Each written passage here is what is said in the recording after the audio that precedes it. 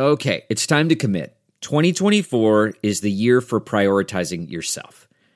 Begin your new smile journey with Byte, and you could start seeing results in just 2 to 3 weeks. Just order your at-home impression kit today for only $14.95 at Byte.com. Byte clear liners are doctor-directed and delivered to your door. Treatment costs thousands less than braces, plus they offer financing options, accept eligible insurance, and you could pay with your HSA, FSA. Get 80% off your impression kit when you use code WONDERY at Byte.com. That's BYTE.com. Start your confidence journey today with Byte. The comfort of your favorite seat is now your comfy car selling command center, thanks to Carvana. It doesn't get any better than this. Your favorite seat's the best spot in the house. Make it even better by entering your license plate or VIN and getting a real offer in minutes. There really is no place like home. And speaking of home, Carvana will pick up your car from yours after you finalize your offer. Visit Carvana.com or download the app and sell your car from your comfy place. A Dear Media original podcast. Hi, welcome to Good Instincts. I'm Shira Barlow, but you may know me as the food therapist. Join me every Monday through Friday for bite-sized episodes designed to help you close the gap between where you are right now and where you want to go. This should feel good, like really good. And it will, I promise. Yesterday, we talked all about adrenal fatigue and how many of us think that we have to absolutely kill ourselves to make progress, but it's really not the case. And I really believe that when that finally clicks, everything starts falling into place. I had this client many years ago who was wanting to lose some weight, and she was in law school at the time. And she was very type A and in it to win it and did not cut any corners in anything ever. And when we first started working together, she said that she had previously not gotten a ton of physical activity, but she had just started training for a marathon. The running was really hard to fit in with her law school schedule, which is notoriously grueling, but she had set her mind to it, so she was absolutely going to do it. Here's the thing, though. She wasn't losing weight, and it became really clear why. She was really burnt out. She was staying up until really early hours of the morning, working on papers for school, and then she'd run during her very limited free time. And with no rest or recovery, she craved sugar constantly.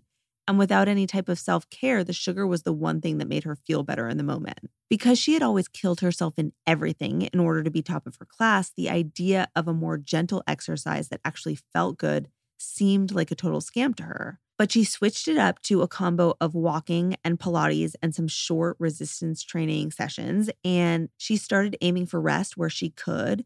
And by doing that, she was able to work on the nutrition piece. And all of these things together helped her get where she really wanted to go. And that's the thing. It doesn't have to be perfect. My client was still not getting the ideal amount of sleep, and she was still stressed frequently. She was in law school after all. But she took steps to take really good care of herself and dial back the intensity, and it really paid off. I really relate to this as well because I was an athlete growing up, and I really thought that in order to be great, you had to work nonstop without rest. And I got injured a lot, and I took that same mentality with me for a long time, even after being an athlete. And when I realized that the stuff that actually feels amazing and restorative actually works, it blew my mind. And this same concept became more popular very recently by this influencer, Lauren Giraldo, who has the 12-3-30 treadmill workout. Literally, all you need is a treadmill. You put it on an incline of 12, a speed of 3, and for 30 minutes, as many times as you can a week. I do it about 5. 12-3-30. I used to be so intimidated by the gym and it wasn't motivating, but now I go, I do this one thing, and I can feel good about myself. Plus, I feel like I look snatched, and this is like all I do. And it really plays into the idea that you don't need to do a boot camp style workout to get results, which I love. Here are some other things that can be helpful when thinking about calming down the adrenals in times of burnout. The first is keeping blood sugar in check. When we overdo it on sugar, we stimulate spikes in insulin, which then drops blood sugar low, resulting in a spike in cortisol. And I don't recommend going keto during these times because a strict no-carb diet can really stress the body even more, making adrenal burnout more intense. So maybe skip the sweets within reason, but focus on whole food, complex carbs like sweet potatoes and quinoa. The second is ideally getting to sleep before 11, which is a really hard one for me, but I am working on it. Dr. Robin Merzen of Parsley Health says that she finds that many people get a second cortisol surge after 11 p.m., which can then disrupt sleep and make it harder to reset. I used to have a really hard time sleeping and have read just about every book you could possibly read on the matter. And when it comes to sleep hygiene, one of the biggies is keeping your bed a place for sleep and sex and not much else. I'm also a big fan of turning down the brightness on my phone as the day goes on to prep my brain for sleep. People make fun of me all the time for it, but I stand by it. The third is a digital detox when possible. Taking social media breaks and disconnecting from technology is real self-care, and practices like turning down the brightness on our phones later in the day, using Do Not Disturb, muting social media notifications, and tucking away our phones at night are becoming increasingly popular because they do help set us up for better sleep. The last one, which we all know but bears repeating, is limiting caffeine late in the afternoon. Coffee is wonderful, but having it too late can disrupt the regular rhythm of cortisol.